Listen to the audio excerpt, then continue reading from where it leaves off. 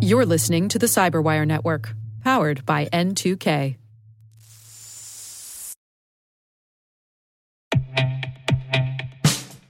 And now, a message from Cyberbit. Mastering cybersecurity is like mastering a sport. You build muscle memory through rigorous practice, then you train as a team to foster cohesion while operating under pressure. Like athletes, cybersecurity professionals thrive on hands-on simulation. But traditional courses, certifications, and open-source labs won't build you a winning team. You need Cyberbit. Cyberbit offers a hyper-realistic simulation environment for your SOC, IR, and C-suite to refine your skills, all using the market-leading SIMs, EDRs, firewalls, and WAFs they use every day. Cyberbit is offering Cyberwire listeners a free live-fire exercise. Sign up your team now at cyberbit.com/cyberwire.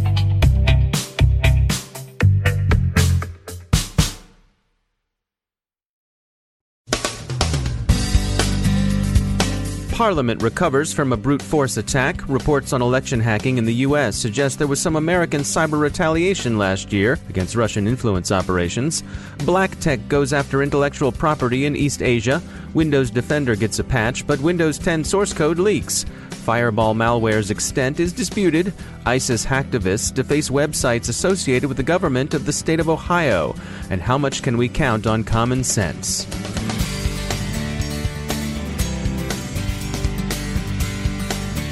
I'm Dave Bittner in Baltimore with your Cyberwire summary for Monday, June 26, 2017. Last Friday, the British Parliament sustained a brute force attack on email credentials belonging to members and staff. Around 90 accounts are thought to have been targeted. The principal concern that's been voiced is the possibility of blackmail. Authorities took down the email service and required password resets, which itself represented a significant disruption. Initial attribution was to an unspecified foreign intelligence service. That service has now, by consensus, been specified. It's Russia's. What is a brute force attack, and how do you conduct one? The Cyberwire's glossary defines it as an exhaustive search for a cryptographic key or password that proceeds by systematically trying all alternatives until it hits on the right ones. It can be resource-intensive, but it can work, too. We heard from High-Tech Bridge CEO Ilya Kolichenko about brute force attacks, and he pointed out that such attacks can be simple and cheap to organize. He said virtually any teenager could be behind it, but he also thinks they can be relatively easy to defend against. He said, quote, "A simple brute force attack can normally be detected and blocked within a minute." He draws the lesson that fundamentals are still being ignored by governments that ought to know better. Those fundamentals, he thinks, include two-factor authentication, strict password policies, and regular audits for weak passwords and non-compliance. Other measures like advanced IP filtering and anomaly detection would also help. Inquiry into Russian influence operations against last November's U.S. elections turns up records that purport to show that then-President Obama, responding to concerns from Democratic members of Congress, directed cyber retaliation against Russia using implants that would hurt. Russia's demonstration of a grid hacking capability against Ukraine continues to stir concerns in the power sector. An op-ed in the Moscow Times suggests that publicly expressed fear of Russian cyber capabilities plays into President Putin's hand. It's a weak hand, most foreign policy experts think, but Mr. Putin has played it extremely well. The editorialist calls it dark power, the malign shadow of soft power. If soft power exerts itself in the form of positive examples, dark power does so through fear, and this can be seen in cyber operations as well, more luridly in assassinations.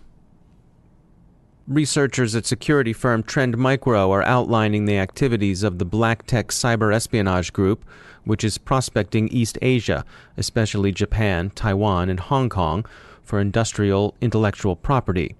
They've linked Black Tech, which they describe as active and well-funded, to campaigns known as Plead, Shrouded Crossbow, and Waterbear. Black Tech is working against bugs in outdated software, especially old Windows versions, and has been seen using tools leaked from controversial Lawful Intercept vendor Hacking Team. It's shaping up to be a challenging week for Microsoft. Redmond quickly patched another flaw in Windows Defender that Google's Project Zero uncovered, and that's the good news. Check Point has been following the Windows malware that goes by Fireball. The security company and Microsoft are at loggerheads over just how many Fireball victims are out there. Check Point puts the count at 250 million. Microsoft says it wasn't nearly that bad. And anyway, Windows 10 users were all safe. Windows 10 itself, however, may still be susceptible to attack by malicious word macros, as suggested by a proof of concept ZDNet organized. Microsoft has also disclosed that Windows 10 source code, about 10 terabytes of secure code and internal builds, according to reports, has leaked online, where it's now open to whatever inspection and exploitation can make of it.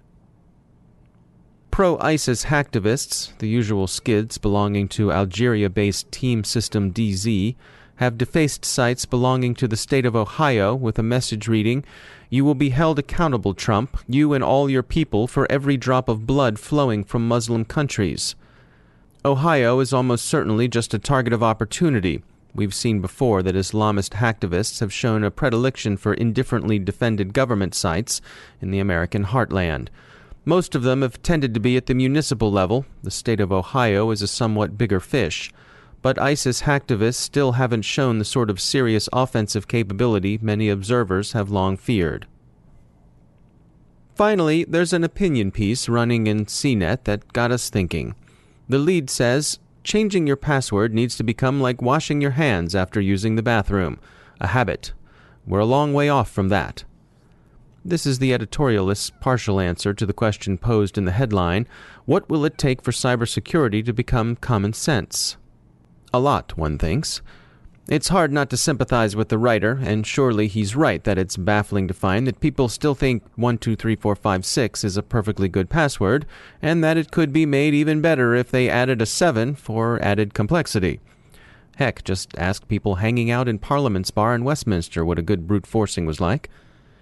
But passwords have probably reached their limits, and changing them is a marginal improvement at best. And besides, chasing the spread of common sense can be like chasing any other will-o'-the-wisp.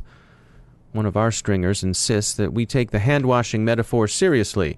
He was up in New York all last week, and he says that if hand-washing is common sense, then common sense is surprisingly lacking in the restrooms at the Port Authority. We begged him not to go on, without success, and will spare you the details of his account, but to summarize, if our hopes for security rest on a widespread outbreak of common sense, well, Moses may have brought down the 10 Commandments, and no one's exactly nailed those. SANS gave us 20 controls. Sure, they're valuable and sensible and need to be taken seriously, but is the SANS Institute likely to do better than Moses? And on that uplifting note, we hope we at least got your mind out of the Port Authority.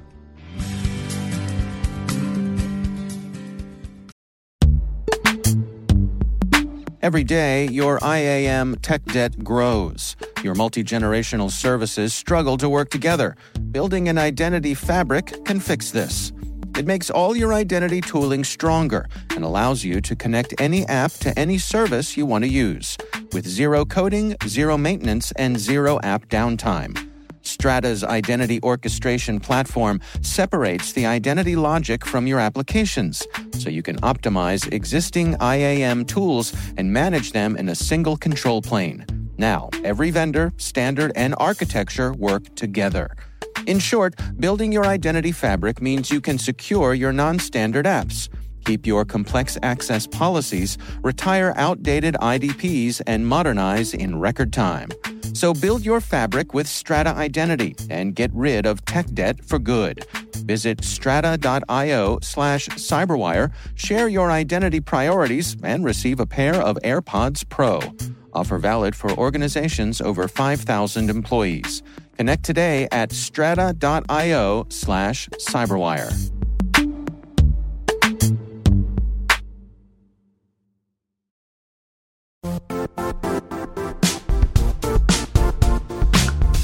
The IT world used to be simpler. You only had to secure and manage environments that you controlled. Then came new technologies and new ways to work. Now, employees, apps, and networks are everywhere. This means poor visibility, security gaps, and added risk. That's why Cloudflare created the first-ever connectivity cloud. Visit cloudflare.com to protect your business everywhere you do business.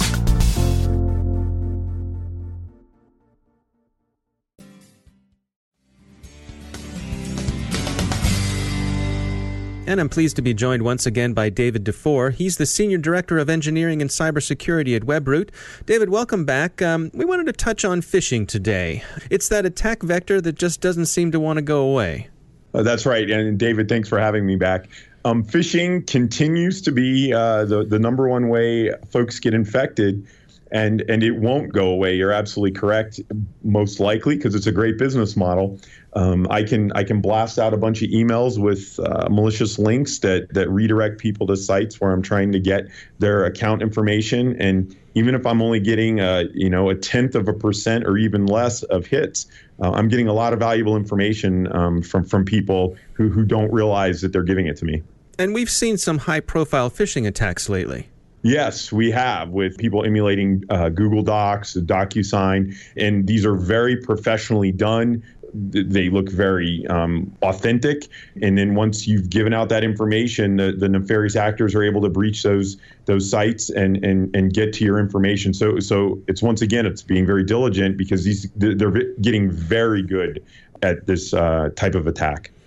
And if I'm someone whose job it is to protect my organization's network, this is one I think that leaves me scratching my head, because what I'm really up against is human nature.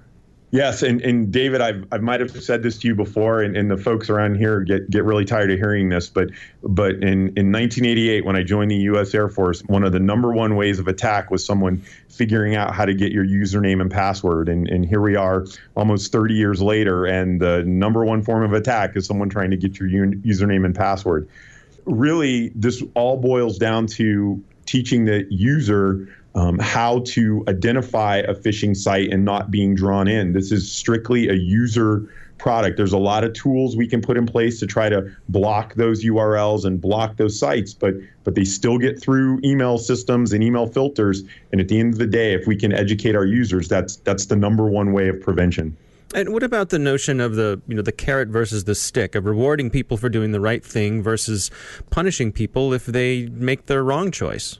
That's a great idea. And in fact, I think a lot of folks would like to figure out how to do that better. I don't know what the carrot is, but I do believe that that's probably the better way, so people are conscious and they're more aware rather than being fearful of something. Yeah, it seems like such a complex problem, because on the one hand, you can stand up technical solutions to this and try to defend yourself against, if someone has accidentally compromised your system, that insider threat. But again, it's just so hard to fight against human nature. People are curious or lazy or just will click those links. They will, and the single biggest piece of advice, if you're going to go to a link, is type it in that address bar. Don't click the link. And I know it's fun to look at the YouTube video and things, but typing that link in is the most sure way of getting to where you want to go. All right, David Dufour, thanks for joining us.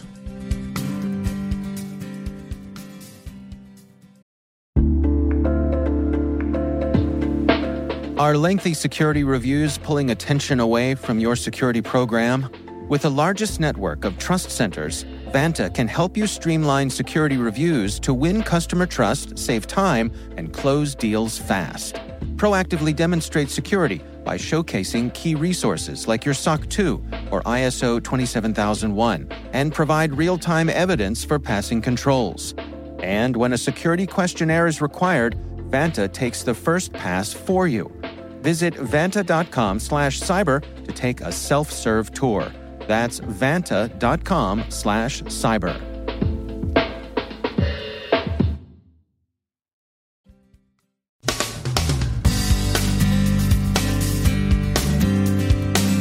And that's the Cyberwire. We are proudly produced in Maryland by our talented team of editors and producers. I'm Dave Bittner.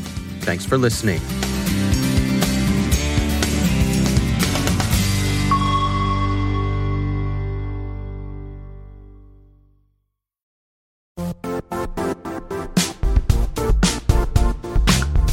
And now, a word from our sponsor, Zscaler, the leader in cloud security. cyber attackers are using AI in creative ways to compromise users and breach organizations. In a security landscape where you must fight AI with AI, the best AI protection comes from having the best data. Zscaler has extended its Zero Trust architecture with powerful AI engines that are trained and tuned by 500 trillion daily signals. Learn more about Zscaler Zero Trust Plus AI to prevent ransomware and AI attacks. Experience your world secured. Visit zscaler.com/zerotrustai.